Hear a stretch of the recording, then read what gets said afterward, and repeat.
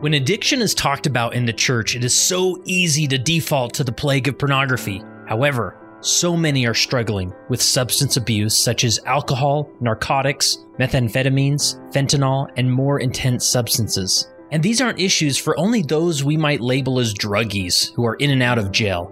These issues impact those who appear most normal at church. Not to mention the domino effect that a substance abuse addiction can have on a marriage, family, and even a ward. That's why we've put together the Recovering Saints virtual conference, where we have 20 plus authors, medical doctors, addiction specialists, and even those in recovery sharing their perspectives in order to help us as Latter-day Saint leaders be better prepared to minister to those suffering through and overcoming addiction.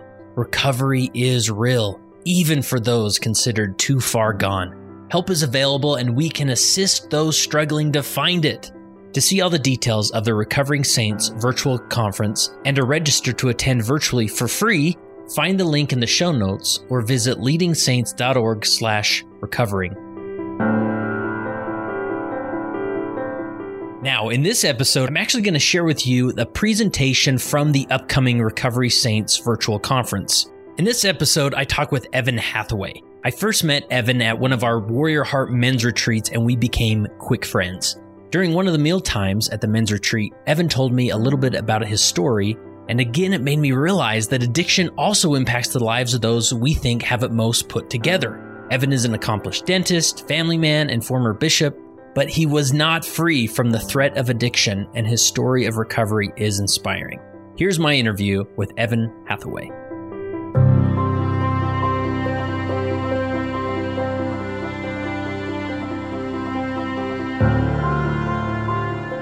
Today I get to welcome in a good friend of mine, Evan Hathaway. How are you, Evan? Great. Glad to be here. Yeah, this is cool. We've known each other now, I think, a couple of years. Yep. And the first time I met you, and this is maybe just the podcast guy. I'm like, everybody's got a story and I want to sit them down and record it. But your story definitely was one I wanted to capture. And as we were putting together this virtual conference, I thought, I've got to get Evan's story on this. And so maybe let's just start the basics. Put yourself in the context, where you're from, what you do, anything like that. I'm from Eagle, Idaho, just outside of Boise, and I'm an addict in recovery, and I have no shame in saying that. To me, it's like saying that's the divinity, that's the place where I found Christ, so no shame in me saying that. I am a dentist, working part-time, getting close to retirement. Nice. Any specific specialty or?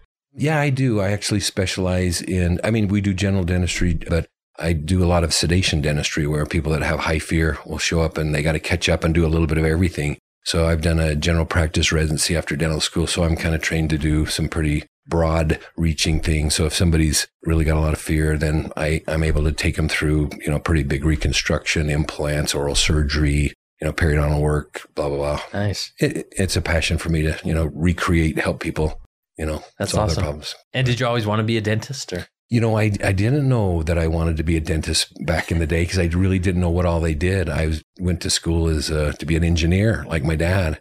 And when I was in school, one of the instructors goes, you guys, I was at Rick's College. You guys don't know if you're going to be an engineer. So let me give you this interest test. And it's really, quite a big test. And when I took the test, it said, dentist is who you should be. And I'm like, whoa, that's too much stuff. I don't want to do that. So I went on a mission after that and thought, you grow up on your mission. And I realized, you know what? Maybe I could put in 8 years. Yeah. So I went back, took the test again. It said dentist, but the caveats are you're a little more religious minded and less of a risk taker. And I'm like, oh man, that validates.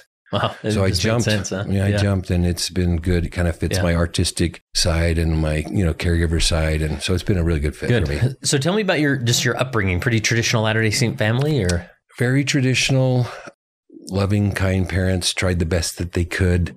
Was this in Idaho or where did it was in Idaho? Okay. Yeah. Well, I'm a 5th generation Idahoan, but my parents moved to Las Vegas when I was just a little kid. My dad worked for the test site where they tested nuclear weapons out in the desert outside of Las Vegas. So we lived in Las Vegas, and he'd ride a bus out Area 50, one of those areas. That's where he worked. So, but traditional LDS family, the upbringing that I had, I couldn't ask for any better. But like every family, you have a little sneaky dysfunction that happens because of the fact that your parents did the best they could by how they were raised. Mm-hmm. And so, it's been my addiction recovery that helped me kind of dig into some of those early wounds that I took on from my early upbringing. But I, at church service, have worked in a lot of capacities and callings. Spent a lot of time working in young men presence advisors. Was in an elders quorum presidency, was a counselor in a bishopric, a high counselor, served as a bishop of young single adult ward, high counselor again, high priest group leader, blah, blah. Yeah. Right now, I'm currently the elders quorum instructor. And then I have a calling. I'm a missionary.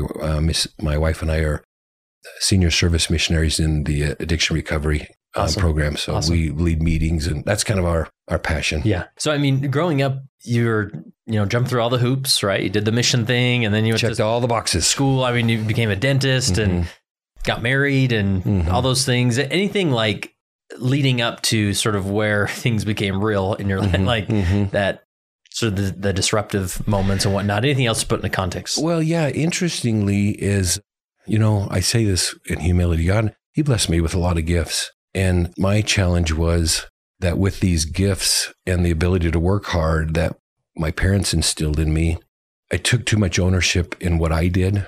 And then I accomplished a lot, checked a lot of boxes, and it looked really good from the outside where I was, things I had, what I'd accomplished. And it kind of reinforced in me over my lifetime of, you can do this. I always called out God and spoke to God and had a testimony and had spiritual and religious experiences, but it kind of reinforced in me if it is to be, it's up to me or up to you, and that actually had to be something that needed to be broken in me for me to continue to progress. Yeah. So I think that's really crucial to mention because especially from the leadership perspective, we see individuals struggle with addiction and whatnot. And we think from our own experience, I just worked really hard and I got through these things. I went to college. I'm hitting the spiritual points here that why don't you do that? Right. And so we can get in that trap of, I'm going to just do this myself and overcome all this myself. And we lose that surrender component that's so crucial. Oh, no question about it. For me, I'm going to flesh out my story a little bit. That's okay. Yeah. So in my life, there was a nuclear bomb that went off in addiction. And I'll kind of tell you when it happened. And it was kind of an awakening time for me to actually look back in my life and see and understand. The Holy Ghost taught me a lot when I humbled myself enough. But about 11 years ago, I had become addicted to painkillers after shoulder surgery. So that was about 14 years ago. That lasted for about 3 years in my life before the nuclear bomb went off. So maybe really unpack that. So you needed shoulder surgery did you get an injury or? I had an injury. Okay. Yeah. Very active sports. Love to, we'll get into it, but sports was kind of one of my addictions that I didn't realize, but one of my ways to run and hide from problems that would come up or bubble up in your life, which is what addiction is a faulty coping mechanism. So in context to when that happened in my life, I had served let me do it a little bit differently. Let me say it this way. There were other addictions in my life, which I just didn't even understand what addiction was. And I didn't really extrapolate the data. I didn't have the eyes to see until after the big bang in my life. And God has taught me a lot since then. But I realized in recovery that, I fell into my addiction because I had a lot of other early addictions going on that I had modulated. I'd used them to cope with pain and uncomfortable and wounds in my life. I'm this incredible perfectionist, and that's a painful, ugly way to live.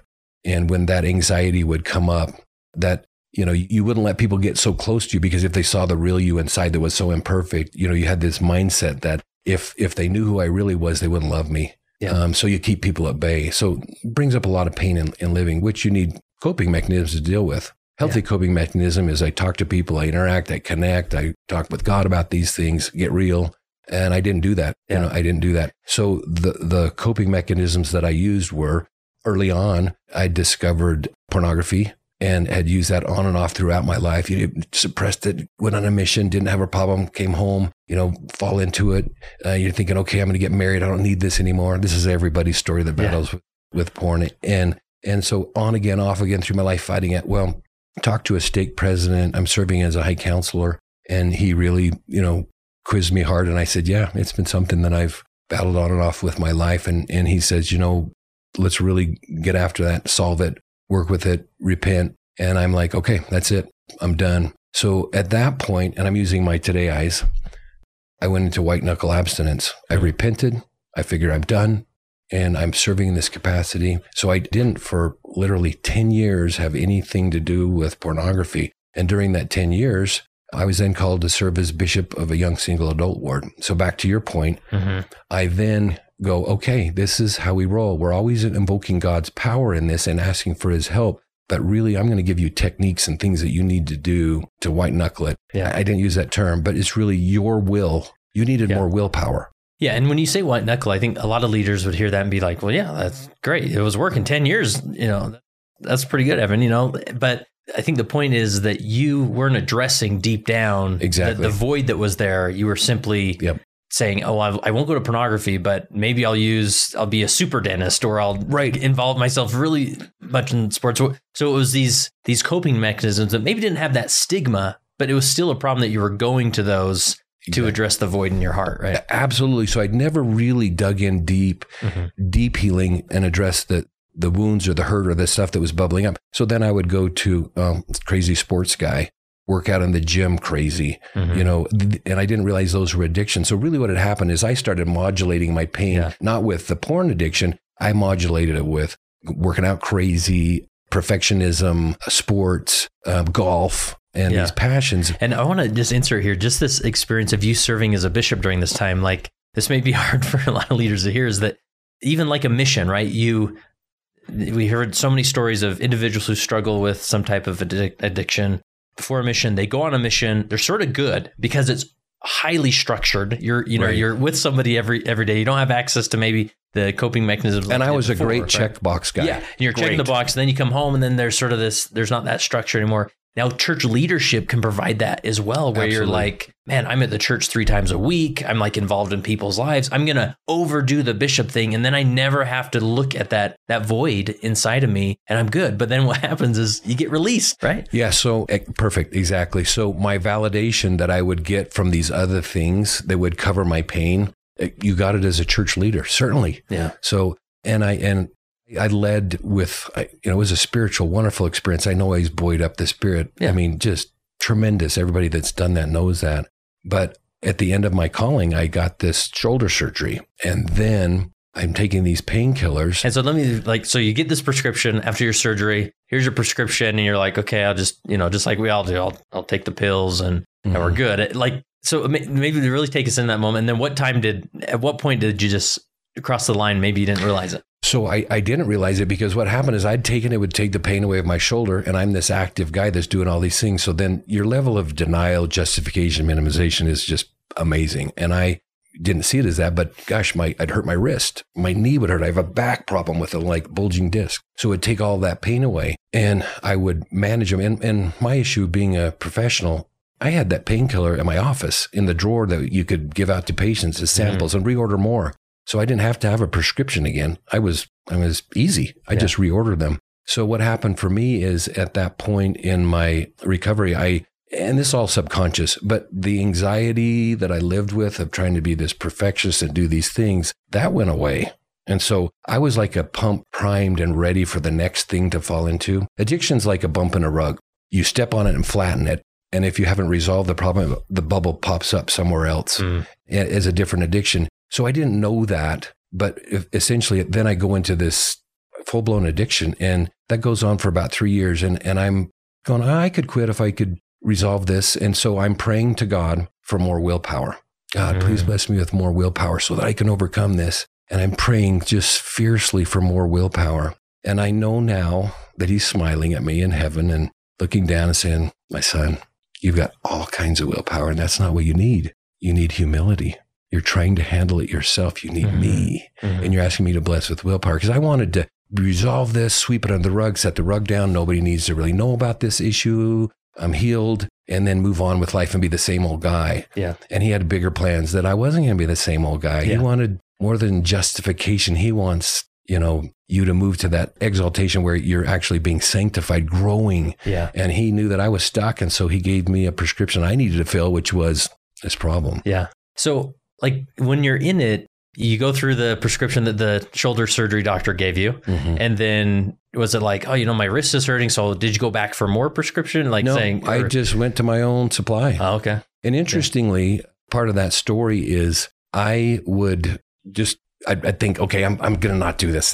I think I got a problem and I got to quit. And I would quit and try and use my will and my willpower. And anybody that understands addiction, that lasts for a little while and then you go back. Uh-huh. So I'd order more pills and I'd have them. And there'd be Sundays that I'd, really feel the Spirit prompting and feel great guilt about where I was and what I was doing, and probably bordered on shame. Mm-hmm. It was more shame than guilt. But honestly, what happened is I would go to my office, take that bottle of pills and throw it in the dumpster and go, no, never again. Yeah. You quit every day for. Yeah. And then a couple of weeks later, I'd order more and off I went. So D-Day for me was I'm working in my office and a board of pharmacy DEA agent show up and they're like, we need to talk to you, unscheduled. I'm working on patients, staff, everything going. And I'm like, oh, no, this is bad. And essentially, moving quickly, they said, you got a problem. You're going to need to go to rehab. And within a 2-day period of time, it was literally like I had handcuffs on, but it was more figuratively. And they put me in the paddy wagon and said, you're going to a 90-day rehab place because your license we have and we're holding on to it. But you can't practice tomorrow. So, and they also said to me, we show a lot of narcotic drugs going through your office, more than one person could take. And so we're actually going to investigate with the Attorney General's office about you and we'll let you know in 3 to 4 months, but you might be going to jail because we like to make examples of guys like you. And at this point, technically you hadn't broken a law. You've been abusing your license by getting more meds, but then they're saying you may be a dealer. You have probably sold these, or if you've ever falsified any records on a patient, you're going to jail. And had you done any of that? I hadn't done any of that, but it was my story about I'm throwing them in the dumpster because I'm feel so horrible. So the numbers are elevated. Yeah, but it was just my word against theirs. So I had to sit, Missy and I both, in this place of, oh my gosh, here I am, living this life that looks perfect and going well. And I could potentially be in prison. And that, I was in such shame and fear and anxiety. And it's like, okay, you had a couple of days to get your things in order. That night, I call my staff for a meeting to come at like 10 p.m. and say, here's what's going on. We had patients the next day that I was going to sedate and do this surgery on. We had to call them and say, don't take your pills, and we had to resolve all these things. And my sweet wife, I'm just sharing this with her and she's like, her world is imploding. Yeah, she had no idea. She had a sense and a feeling, Spirit told her something's wrong with him and but I don't know what it is. And so she'd been reaching and trying, and I'm doing all the denial of what's going on and functioning in my life. So she had a sense. So when this imploded and blew up, she was feeling like she was numbed and shocked, but she was also going, oh, that's what it is. Yeah. So I kind of went to a rehab facility for 90 days. And that was like the next day you went, or? It was literally, I think we had like 2 days. We wrapped all our stuff, got flights. We had a list. It had to be a 90-day facility. And what happens in a professional setting like mine, the boards that hold your license that the state uses, you have to sign up and join a program that says you have to do what we say for 5 years, which means you go to this 90-day rehab, 3 months. And then there's some rules. You've got to go really to a meeting, an AA meeting, 12-step meeting once a day for 6 months. You will call in and check in, and we will do a drug test on you for every day. Every day you have to see whether you have to do a drug test. You need to go to a marriage counselor weekly and then monthly. You need to go every week to a 2-hour group setting with other professionals who are battling addiction. All these things that you had to do for 5 years. And I guess I want to make a point regarding that. So I'm held still. My personality is perfectionist guy. Okay, I'm going to check all the boxes, do the thing. And they just gave you a list of boxes. I am going to wear the merit badge theology bandolo with all the things proudly and stick the landing and go, I did it. I nailed it. I'm healed. And get back to your life. And get back to my life. Uh-huh. And so it was beautiful for me because it held me in this place of these things that I had to do, these check boxes of things for 5 years. And during that 5 years, can't tell you what happened. My heart was changed. And at the end of those 5 years, then I understood, oh my gosh, the Holy Ghost, I'm doing these daily rituals with my wife of studying, engaging, checking in. The 12 steps are the tactical application of the atonement. But in this place of this divinity, I'm growing and learning and my heart's changing and I'm becoming a different guy. So I look back and go, oh man, that was this addiction. I fell into that and did the other. And then at the 5 years, it's like, okay, I can stop. I'm done. Do I need to do these things anymore? The Spirit's like, no. Now you're not checking the boxes anymore. Your heart's changed. You love the way that you live. You love the connection and you want to preach this message. So then I'm like, I got to take what I've learned here. I got to move it into a church setting and I've got to start engaging people because this beautiful work of connecting with him that came from this pain can be for everybody else. And it's this, the porn addiction is vast. I mean, there's a lot of addiction, but in the church, that's the elephant that's standing on the heads of the husband and the wife in the sacrament meetings secretly, crushing those two, and then ultimately crush those kids. Yeah. And it has to be addressed. Yeah. So take me back to the D-Day moment, and you're off to this 90-day rehab and whatnot, because you were caught. And I often see this, or as I've learned from other stories of like, you're caught and you suddenly become Mr. Humble. It's like, yes, I admit everything. I'm so sorry. We'll get this worked out. Like, what would you say to yourself now with that hindsight? But also, like, what do church leaders need to understand about who you were in that moment? Because from a church leader, like, finally, Evan's got it. Like, he's humble now. Like, this will go smoothly. Everything's going to be okay. But was there maybe more layers to all that? Yeah, there were. My wife's situation was so traumatic and so devastating. I didn't know what my life was going to look like. I didn't know if I'd have a wife. My kids would all be excommunicated from the church. If you'd be a dentist my license. Again, right? Yeah, I might be working at McDonald's as a felon. I don't know what it was going to look like, but I was so scared and so fearful and such incredible shame that when I got to the rehab facility, I couldn't sleep and I was so shook up. Fear kills the spirit. Fear kills the spirit. That's why every angel or heavenly being that shows up goes, fear not first, because it kills the ability to connection. I was in such great fear and anxiety, and shame is also a spirit killer. I was in such a bad place in those that I couldn't feel anything, couldn't sleep. And I was at the rehab facility, just swimming, numb a little bit, just in a bad place. And I'm walking on this nature walk. I mean, this place had dogs that would sniff for drugs and a fence, and it was a pretty big deal. It was not like a, party central. It was heavy. And it was a 12-step, good spiritual, religious background. But I'm on this nature walk by myself because I couldn't sleep. And I'm walking in the dark early in the morning, praying. And I'd learned at one of the classes, if you're really struggling, just go through a gratitude list. And so I start to do this thing where it's like, and I thought, man, I'm losing everything, but I can see with my eyes and I can walk and I'm breathing. And so I get a little emotional because this was a big deal. And in that place of just opening my heart and being a little bit grateful, and I'm praying, I've taught all these things about the atonement and love. And here I am, are all these things that I've taught, are they true? Are you there? And of course, I've been in the dark because of my fear and anxiety and shame. And then, the sun rose over the mountains and I stopped and I looked at it and the silhouette of those trees. And I'll never forget that moment the light came over the mountain. I felt it hit me. I just felt God's love for me and Christ's love for me. And I remember the tears streaming down my face just as I felt this, like, I do love you. I thought because of my imprints, I thought that I had to earn. I thought I had to get cleaned up before I presented myself before him, before I could really even receive his love. I still had this deep imprint about, this economy of God was like the economy on earth, that you needed to do things to earn it. And when I felt his love in this place, and I really felt him say to me, I love you, Evan, and I got you, and it's going to be okay. And then from that moment, I was able to get out of that fear and then comprehend him and his love. And then I was like, I'm in, let's go. I want to connect. I want to find the things. And then I really jumped into the 12 steps, it's divine. It's beautiful. Yeah. Yeah. So you go through the 90-day rehab and you come home, and then you have this, like, for the next 5 years, you've got these different focuses and meetings and therapy and whatnot. And was that just sort of the journey you're on for 5 years? It was. One of the things that maybe a good point I can make is I was force-fed vulnerability. I mean, I was a perfectionist and I would want you to know only certain things about me. And then I would just use denial and minimization to put the cloak of invisibility about the pain and stuff inside. But I would never let anybody get too close. So here I was owning all this stuff that I'd done. My bishop, who was my counselor when I was serving as bishop, he was now my bishop in my home ward. Great guy, loved him. And we're working through this process. And I said, hey, if there's anybody that's battling addiction, I'm here to help. And, let me know. And he calls me like 2 weeks later and says, hey, can you share your story on like Fifth Sunday? And I think I'd been out of rehab for like 2 months. And I remember just going, oh, everybody.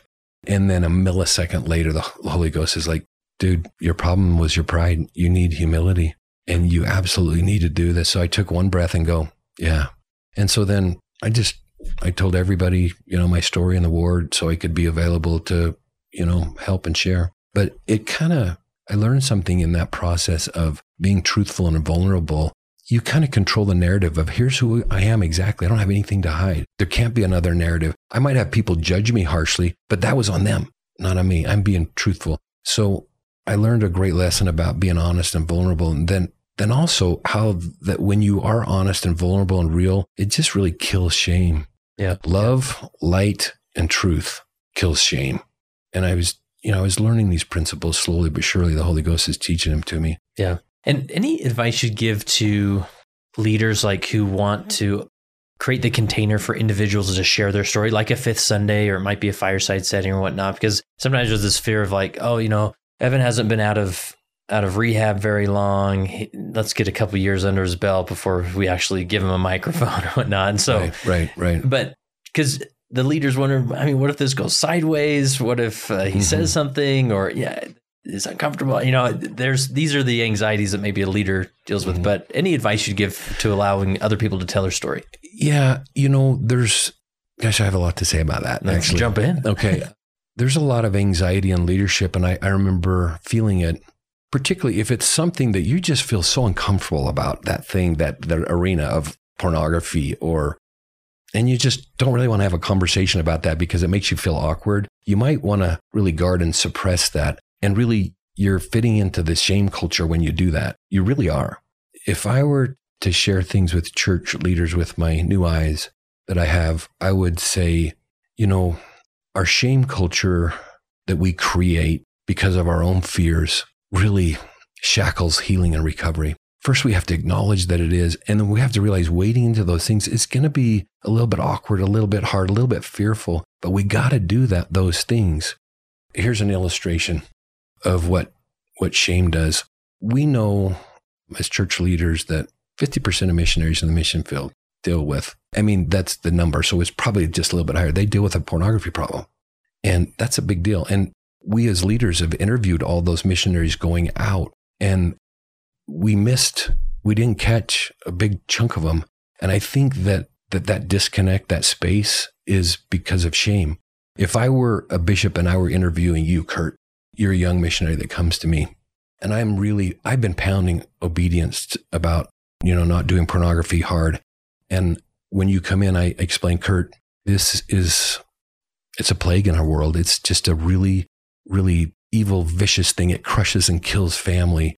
And, Satan's driving this, and it's such a bad thing. Do you view pornography? That's pretty heavy, right? Now, I'm going to be a different bishop. And Kurt, I love you as a bishop, and I love you so much that I'm willing to be a little bit vulnerable with you as I communicate with you. And I say, Kurt, I love you. And I want to share with you. I get what lust does. I battled it myself, and it's taken its toll in my lifetime. I get it. I do. But I also know what Christ will do to help in that. It has me in the things that I've battled in my life. And it's a challenge, but it's also a place that you can get healing from. When's the last time you viewed pornography? Who are you going to come truth with? One, there's a space of shame that I've created. And the other one, I close that gap by truth, vulnerability, light, and love. Yeah. And this guy might say, yeah, Bishop, I do struggle with it. And then you could say, well, how you doing? Would you like some help? Because I know where you can get some help. And then he may go, well, I think I got it. I think I can handle it on my own. He's still got shame about it. And then you say, well, how long has that been going on for you? And he says, well, like 4 or 5 years. I said, how's that working for you handling it by yourself? Do you want some help? And he might start crying and say, yeah, I do want some help. And then as a bishop, you go, your arms around him, love him, and say, man, I get it. I'm so sorry for your pain, but there is help and there's love, and Christ can be there for you. But I would like to take you to a meeting, you and me go together, where you're going to meet other guys that are doing this battle, and Christ is in this meeting. Will you come with me? And then you as a bishop go with that guy. You take your tie off, your suit jacket. You're going to get with him on his level like Christ would. And then you walk with him into that meeting. Then you introduce him to these guys. And of course, Bishop, you have been to that meeting before. It's not your first time. Right. You have taken off your suit and your tie and you walked into that meeting and you were just a dude just in there and you get what it is. And then you take this brother and you introduce him to other brothers. And you might know people in your ward that are like, they got healing. They are, we call them old timers in our community. They got some sobriety and you connect them with it. And he's going to find a sponsor, somebody that's going to help him that you're going to help. And you might even form an anonymity triangle with this old guy that's going to help him. That's what I've done with our bishop. And he says, would you consider sponsoring this young man that's trying to get in the mission field? And you're like, yeah. And then you have this agreement. Hey, I'm going to be your sponsor. We're going to work together, but I always am going to share with the bishop whatever we know, and you share with the bishop whatever you know, and we're going to all meet. But the bishop doesn't have time to do all the recovery stuff. He needs to have somebody that's going to be right there with him. But what a cool experience to get this guy handed off to people that are going to love and help him, because it's a big deal. Yeah. So take me to that bishop's office with like substance abuse, especially after, I don't know what the numbers are, and maybe those will surface as we go through this conference, but because you said it's safe to assume 50% of the missionaries leaving on a mission probably have struggled to some degree with pornography. Should we be concerned when a member has a routine surgery, or, I mean, do we want to pry? Obviously there's HIPAA things. They're not just going to, but I'm just curious, like, how can we get ahead of it? So it's the substance abuse part. Yeah. So it's the bishop walking in the office rather than the DEA officer. Right. Which would be so nice. And all these things, we can't ever compel anybody to get better by shaming them. It never works. Love is the thing, but nobody's going to want to seek recovery unless they've hit a place where what's considered their bottom, which means they're going to quit digging their hole. They're ready for change. But you can really just craft the conversation to, very kind and loving about substance abuse. Really, you're trying to, numb pain. Yeah. And you're using this faulty coping mechanism, and you lovingly understand it. And then you reach out with love to see if they need help. And if you've never had that issue, you can explain that you've had issues in your life and you get it, the stuff that you can't control, you can't work with. Like, I don't know what it feels like to be addicted to alcohol or drugs, but I have had other things that have been really pulled on me that I struggled with in my life. And I've worked so hard, and I know there's an answer. And then put their arm around them and take them to a meeting. Yeah. Don't say, I don't know what to do, but I know there's this and this. And you go, walking through the door as an addict, walking through that door is so hard that first time. So if you go with your bishop and then you get in there and you feel so much love and connection, and you see these really good dudes in there that are working, and you're like, oh my gosh. And as they're talking, you're going, that's how I feel. Me too. And then you'll go back. And when you go back, that connection just initiates that tactical application of the atonement, which the 12 steps is. Yeah. And I think the core principle here is just like, as leaders, if we can be catalysts of de-shaming sin and struggles and whatnot, because it is what kept you going in that addiction for 3 years was that shame. Absolutely. Right? That I got to do it myself. Yeah, it's so uncomfortable. I've got to figure this out, but it's a really tough day. Maybe I'll just one more, or I'll just order one more bottle. That's it, right? And these are sort of the justifications you go through. But just for somebody to be an active participant in de-shaming whatever it is, then hopefully they'll feel safety to begin to talk about it. Well, and to that point, I've worked with different church leaders, and there's an illustration in my stake. There's a bishop that is an addict in recovery, and he's very open about that's what he is.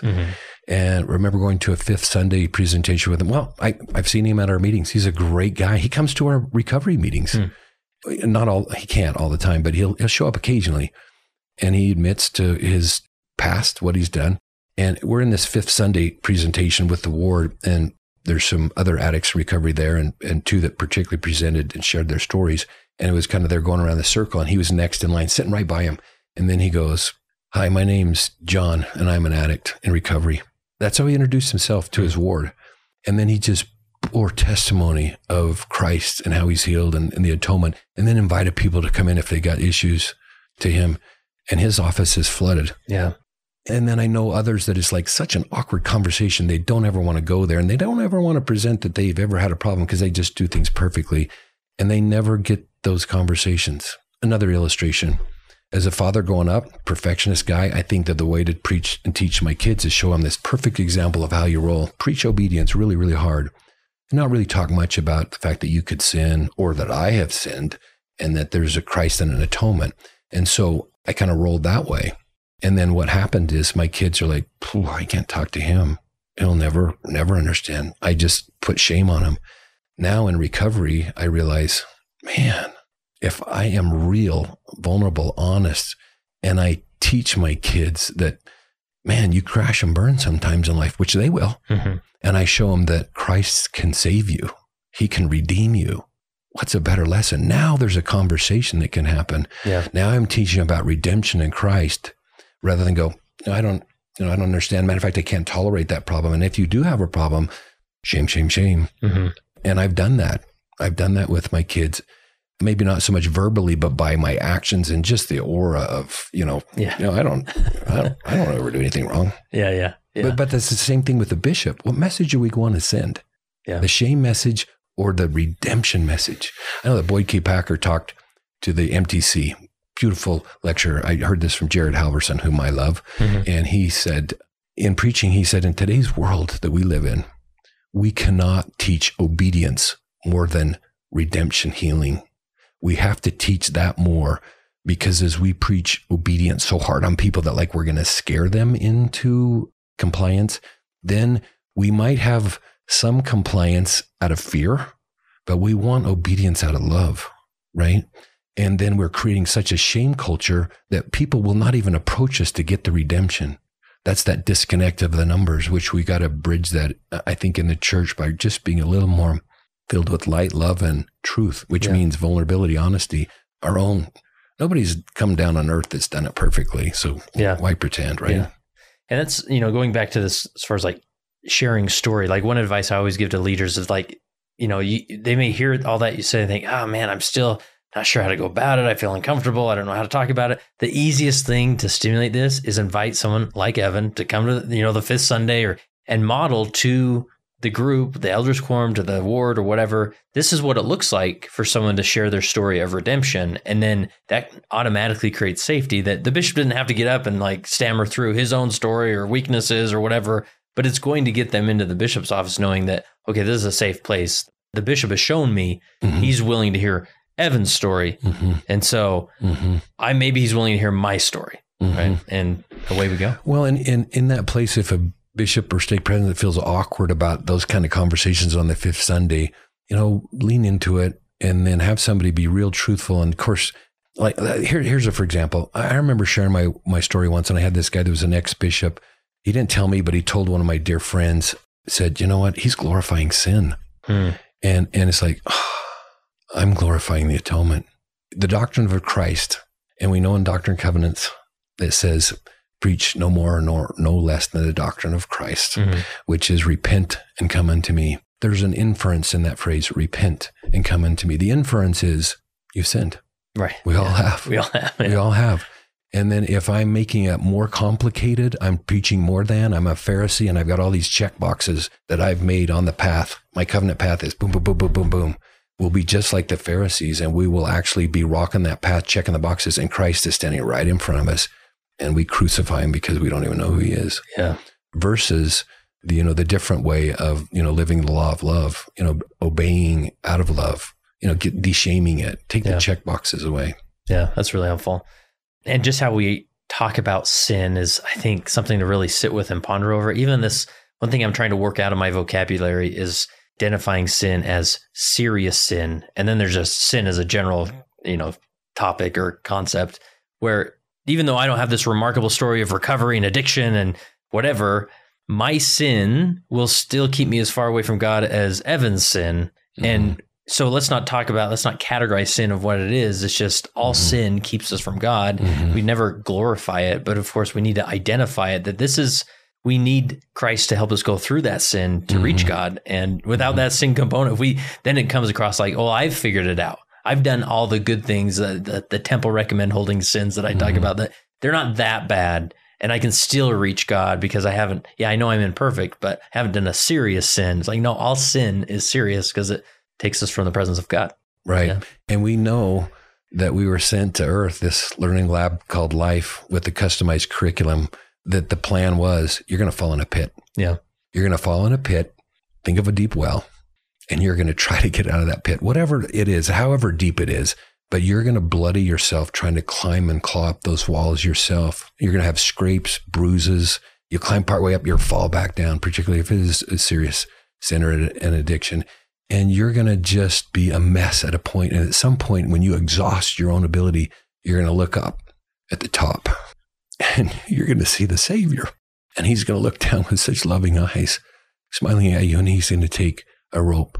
And this is a Jared Halverson analogy, which I give him credit for. And he's going to toss this beautiful rope down. And he's going to say, you don't have to do anything but tie this rope, bowline, around yourself and hang on. And then you see him pulling you up with the strength of his hands, the ropes of the Redeemer, the atonement. And you see the love in his eyes and his heart. And in this place of tremendous fear, you come out of this pit and you develop a relationship in this process. You get out of the pit. You're so excited. He dusts you off and you're like, I'm where I wanted. I wanted to get rid of this thing so I could live my life the way that I wanted to live, like normally, right? My wife's been waiting for me. And he smiles at you and he says, that's not the plan. He says, you were in this pit for a reason. And I tossed these ropes. You're in so that you could understand these ropes, the strength of my hands, my love for you, form a relationship. And now you know that you're here. Now we're going to go mountain climbing and we're going to see beautiful vistas. That's what my ropes are for. That's what I'm for. But no longer is it fear driven. That's justification. Now sanctification is love driven. It's an invitation. Yeah. Do you want to come? Yeah. And then you go, dude, I have changed my heart. I know you now because of my pit. And so, yeah, let's go. And he's like, we're going to help some guys along the way. And are you in? And you're like, my motivation no longer is fear. My motivation is love. You know, that change of heart in that process of being in that pit is so powerful. So all of us will have pits, you know, whatever depth that it is, you can't get out without him and you got to get to know him. Yeah. That's powerful. Love it. Anything else around the concept of sharing story and inviting others to share a story and whatnot? Anything we haven't touched on? I think that sharing stories is a way that, Christ talked in parables. When people, you are at a talk or a conference talk or anything, and there's a story and, you know, it could be a really personal story. I think when truth is spoken, the Holy Ghost comes. And sometimes that truth is somebody's sharing the truth of their story and their divinity. When you're in a recovery meeting, if you've never been in a recovery meeting and you hear these guys that are all very humble, they've come through that door hungry for help. Their humility's there. And if they speak truth about their story, oh my gosh, the Spirit comes so strong. It's just a beautiful thing, tears in eyes. And so stories that are truthful and authentic are really real. One of the things that I would say that I've learned in this process, being a perfectionist, I thought that if people would love me, if they knew how good I was and how well I did things, and I had, you know, trophies on the wall or, you know, my merit badges on my banalo, that they go, oh, that guy's really good and cool. And I've learned that that's not true. That's actually kind of almost a disconnecting thing. Mm-hmm. But when they know, you know, the real you, the wounds, the stuff that you've been through, you know, the hard things, vulnerability and honesty of real self, that creates connection. God loves us and he sees deeply into us. Steve Young calls it through the transfigured eyes. Mm. Terry Warner calls it seeing people truly, but he looks deeply into and sees the wounds and he loves. So I have found out for me that the wounded, real me, it's the opposite of the perfectionist thought, is loved more than the veneered, looks good, everything's right guy. Yeah. Talk to us about the dynamic of you being a dentist and having access and that professional, because you said you met with in groups of other professionals or medical professionals that maybe that was part of their addiction. Mm-hmm. Anything that leaders should be aware of that dynamic, or is it more prominent, or should we touch in a little more often with the chiropractor or whatever? Well, you know, it's a legitimate thing. In my opinion, there's way more problems out there that people are dealing with than they'll ever share with anybody or their bishop.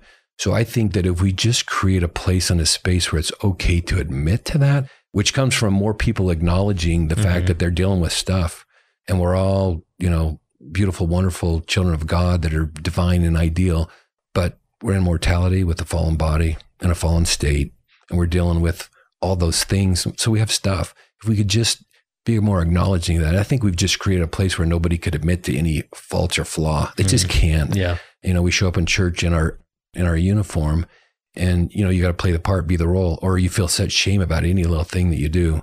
So yeah, I think doing that will kind of broach it for no matter where you are in life. But no, I think there's a lot of people who are just struggling, dealing with stuff. Yeah.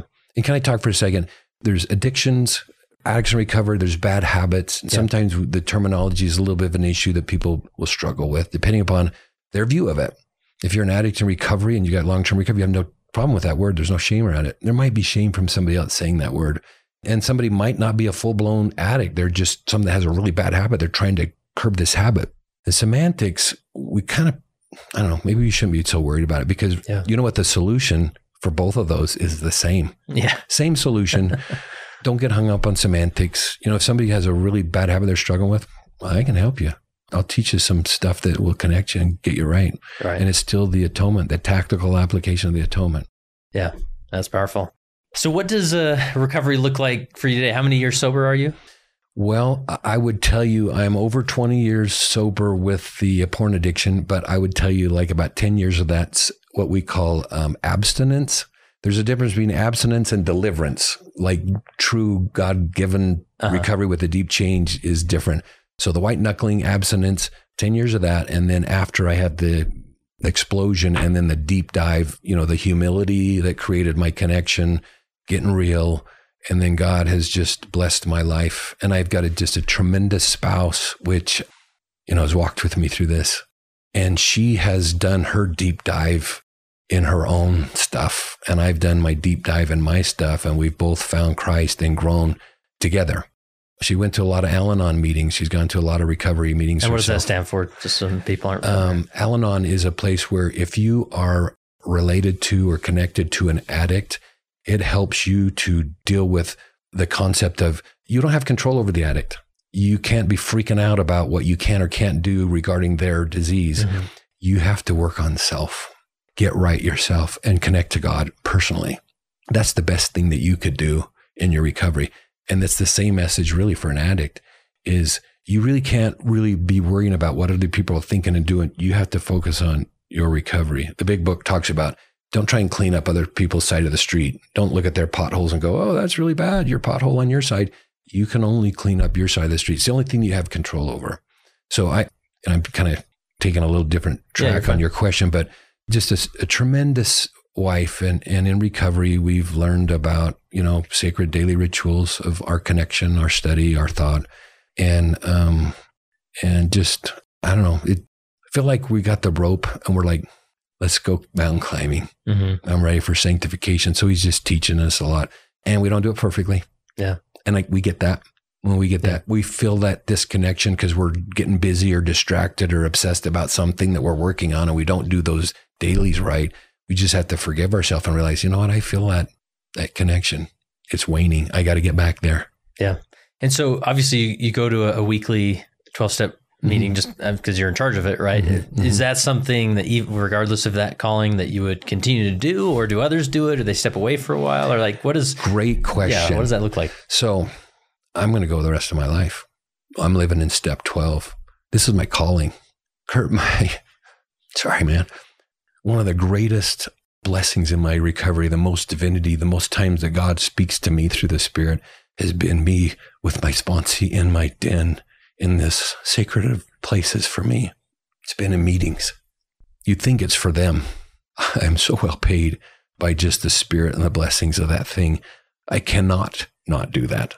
It has to be a part of my life. So I'm going to go to these meetings the rest of my life. And that brings up a point. Not that I'm got it all figured out, but in the church's addiction recovery program, and I think it's part of our shame culture, we want people to get some sobriety, that they're having this really bad problem. Just get a little bit of sobriety and graduate, do your 12 steps, maybe not with the sponsor, but just, lock yourself in your room and alone, go through your 12 steps, you graduated and you got some sobriety, and then you don't have to come anymore because you're fixed, right? Because there's such shame about this thing. And then you don't have to go to these meetings. So the issue is people will go out and they'll relapse because they don't have that deep, good recovery. And they're also disengaged. I don't want to go to those meetings anymore. I'm graduated, I passed. And so in ARP, there's not very many what we call old timers in there. And that's a AA term because I've got 5 years of AA recovery. So I got a lot of my terminology and my stuff that I learned, which is really spiritual, really deep, that I use in the church setting. So we're missing in our ARP meetings, people that are old timers. They have long-term, really good sobriety, and they keep showing up to the meetings to share the message of experience, strength, and hope, and connection, and love, and God, and long-term sobriety. The people that are in the meeting there that are sharing these things are so valuable to the addicts that are in early recovery, because there's a lot of people that are just struggling, they're battling, and they're fighting, and they're relapsing, and their stuff. They need to see people that are healing. And then those guys need to be sponsors for the young guys. So I think part of our shame culture has created a situation where you don't see that very often, because it's like there's such shame of being an addict or being in that meeting as an old timer. It's like, I don't ever show back up. Yeah. So we have an issue, and it's shame driven. Yeah. And from the leadership perspective, I often would worry about some individuals who did the 12 steps things for a while, but now they feel like, oh, life's pretty good. I think I got it figured out. And they don't go back. And I often wonder, man, should I encourage them to go back? Should I be worried that it was sort of a short-lived thing, or maybe it just worked and maybe they can move on with the rest of their life? And I'm sure there are recovering addicts who are, they don't need the weekly thing and they still find stability. But should we encourage? And I think so. Really, we want to have our hearts changed. We want to be a new creature in Christ. And if your heart is really changed, step 12 says, share this beautiful message with other people. And really, your ongoing long-term sobriety is so dependent upon that thing. Early sobriety is so controlled by fear. It's fear-driven. If I don't do this, I'm going to die, or I'm going to whatever, or I'm going to blah, blah, blah. I can't go on my mission or whatever. And it's very fear-driven. It's not going to exist long-term in fear. Fear is a really good short-term motivator. Long-term, it has to be changed and evolved into a love-driven. I love the way I live. I love the gifts that come in this place where I'm connected with Him, and whatever it takes, I'm going to just keep doing that. And if you're in that place, you got your long-term sobriety. Yeah. So what does sobriety today look like for your recovery look like as a dentist? Because you are still practicing and you go to the office and you do the things. And is there anything you are required to do or that you do to make sure you stay safe?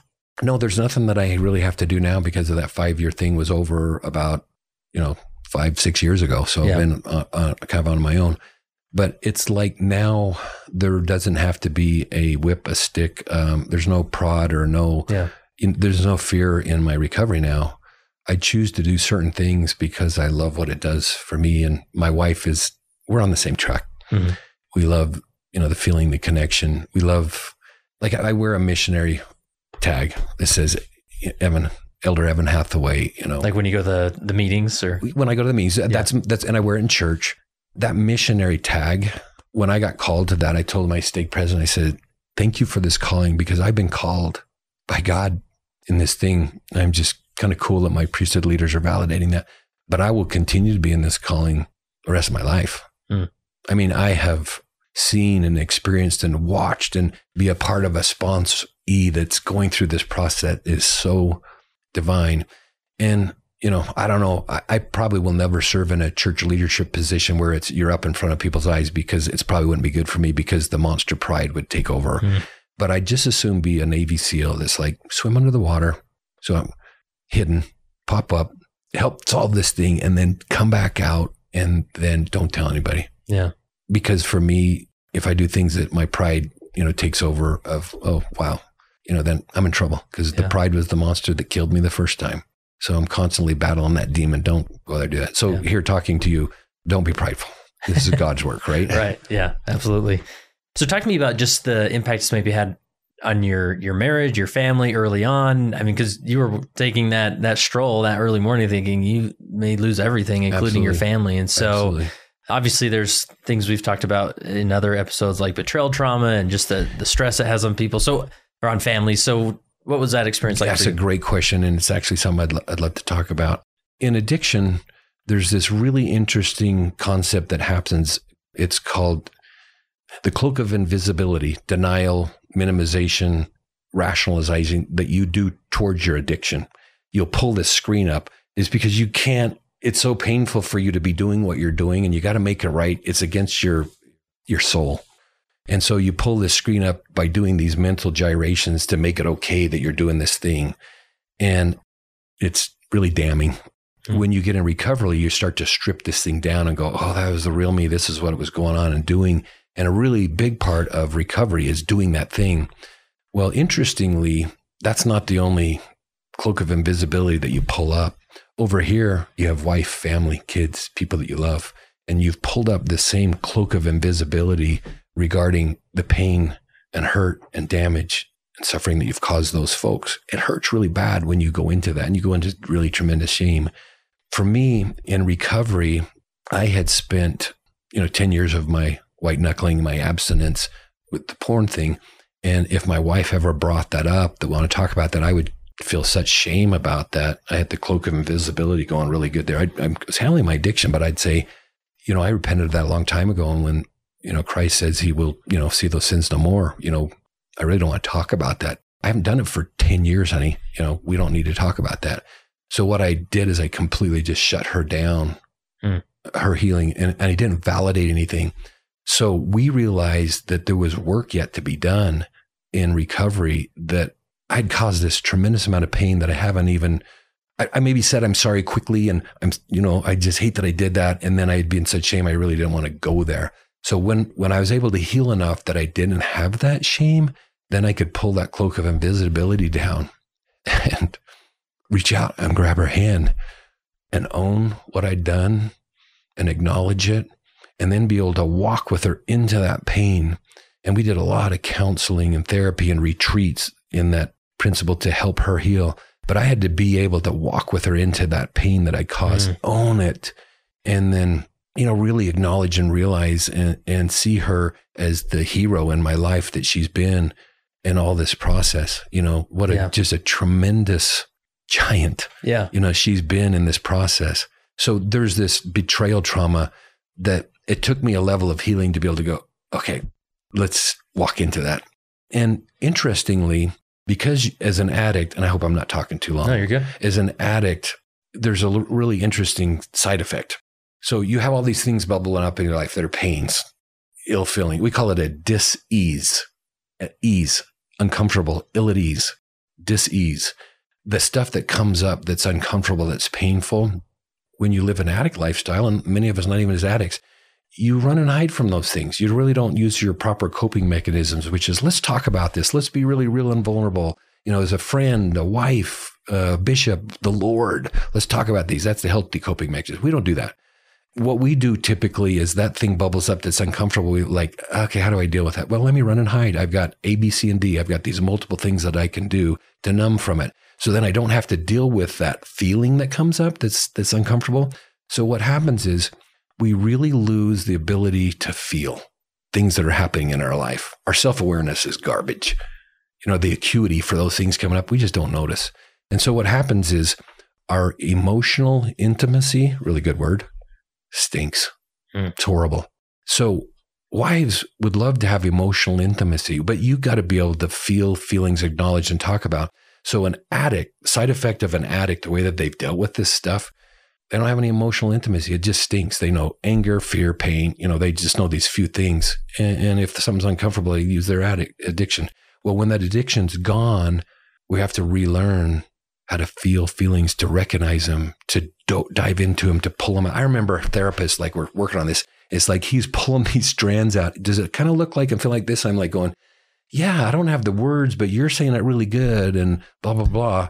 So in recovery, you develop and relearn this emotional intimacy that your wife has been craving. I mean, she goes talks to her girlfriends about things all the time, but I wasn't really available to be at that level.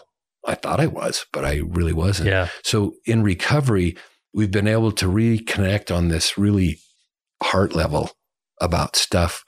There was a place I just never really was willing to or could go because I was immature in that way. So that's been a really cool blessing in our life, is to kind of realize, oh my gosh, that's one of the things. And we had to heal that betrayal trauma and then start to work on these things to the point where she's connecting with God. I'm connecting with God. We're healing all these wounds that are blocking us.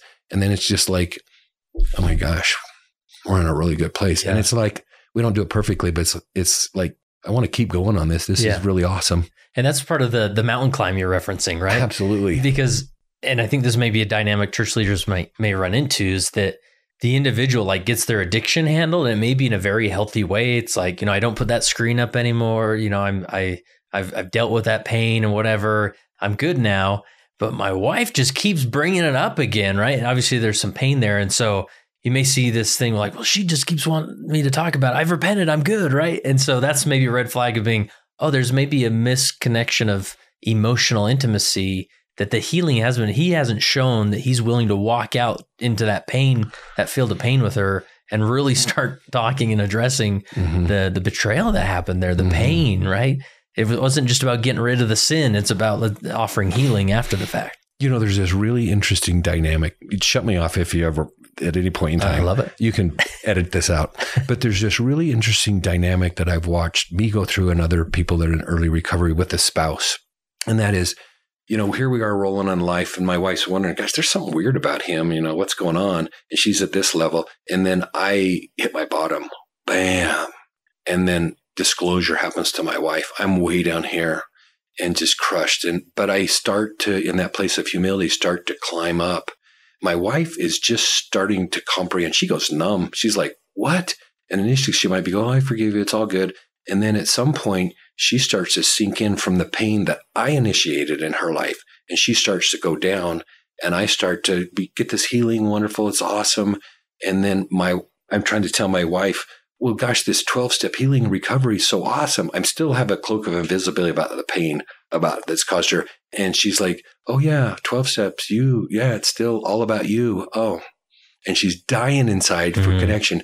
Well, what happens is at this point where she's hitting this place, she feels a lot of pain, which I initiated. And then she starts to dig deeply in her own life, not regarding the addiction, her own life, her own trauma, her own wounds, her own imprints and agreements.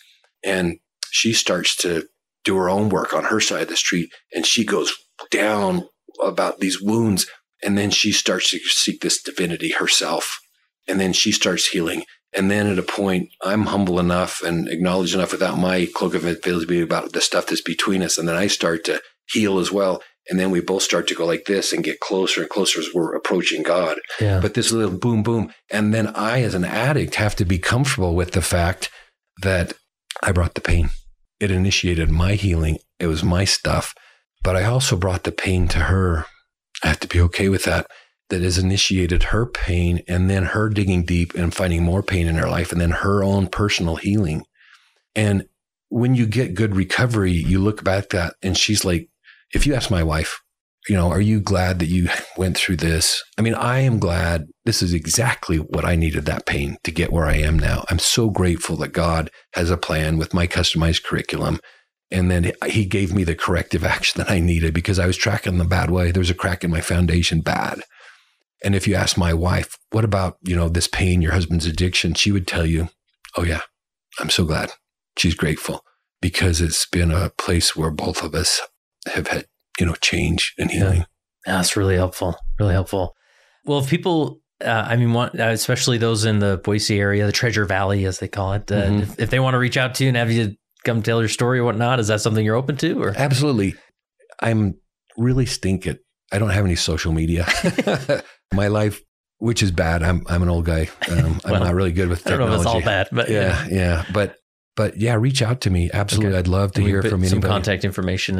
I'll put some, or if there's a church leader that wants to talk more about this, I'd be happy to share anything.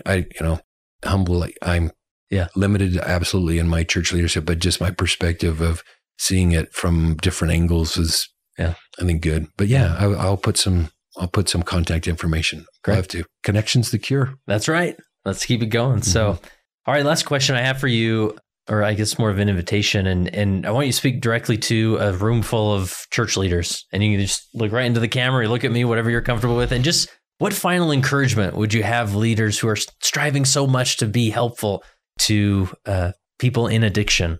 What final encouragement would you give for them? I'd say all of you guys are great guys, wonderful hearts, serving the Lord, great testimonies, beautiful people, but we're all still wounded.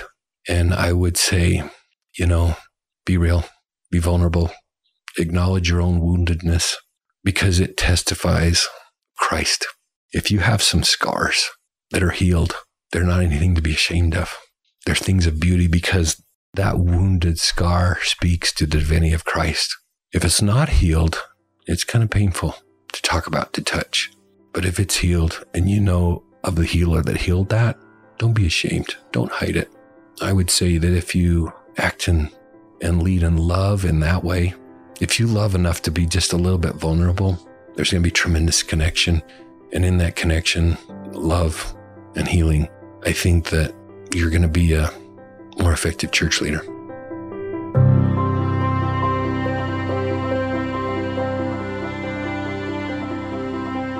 That concludes this episode of the Leading Saints podcast. We'd love to hear from you about your questions or thoughts or comments. You can either leave a comment on the post related to this episode at leadingsaints.org, or go to leadingsaints.org/contact and send us your perspective or questions. If there's other episodes or topics you'd like to hear on the Leading Saints podcast, go to leadingsaints.org/contact and share with us the information there.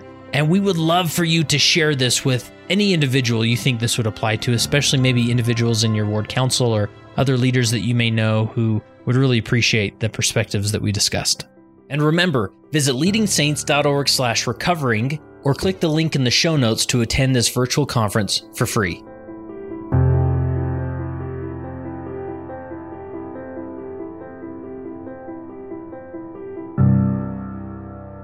It came as a result of the position of leadership which was imposed upon us by the God of heaven, who brought forth a restoration of the gospel of Jesus Christ. And when the declaration was made concerning the only true and living church upon the face of the earth, we were immediately put in a position of loneliness, the loneliness of leadership, from which we cannot shrink nor run away, and to which we must face up with boldness and courage and ability.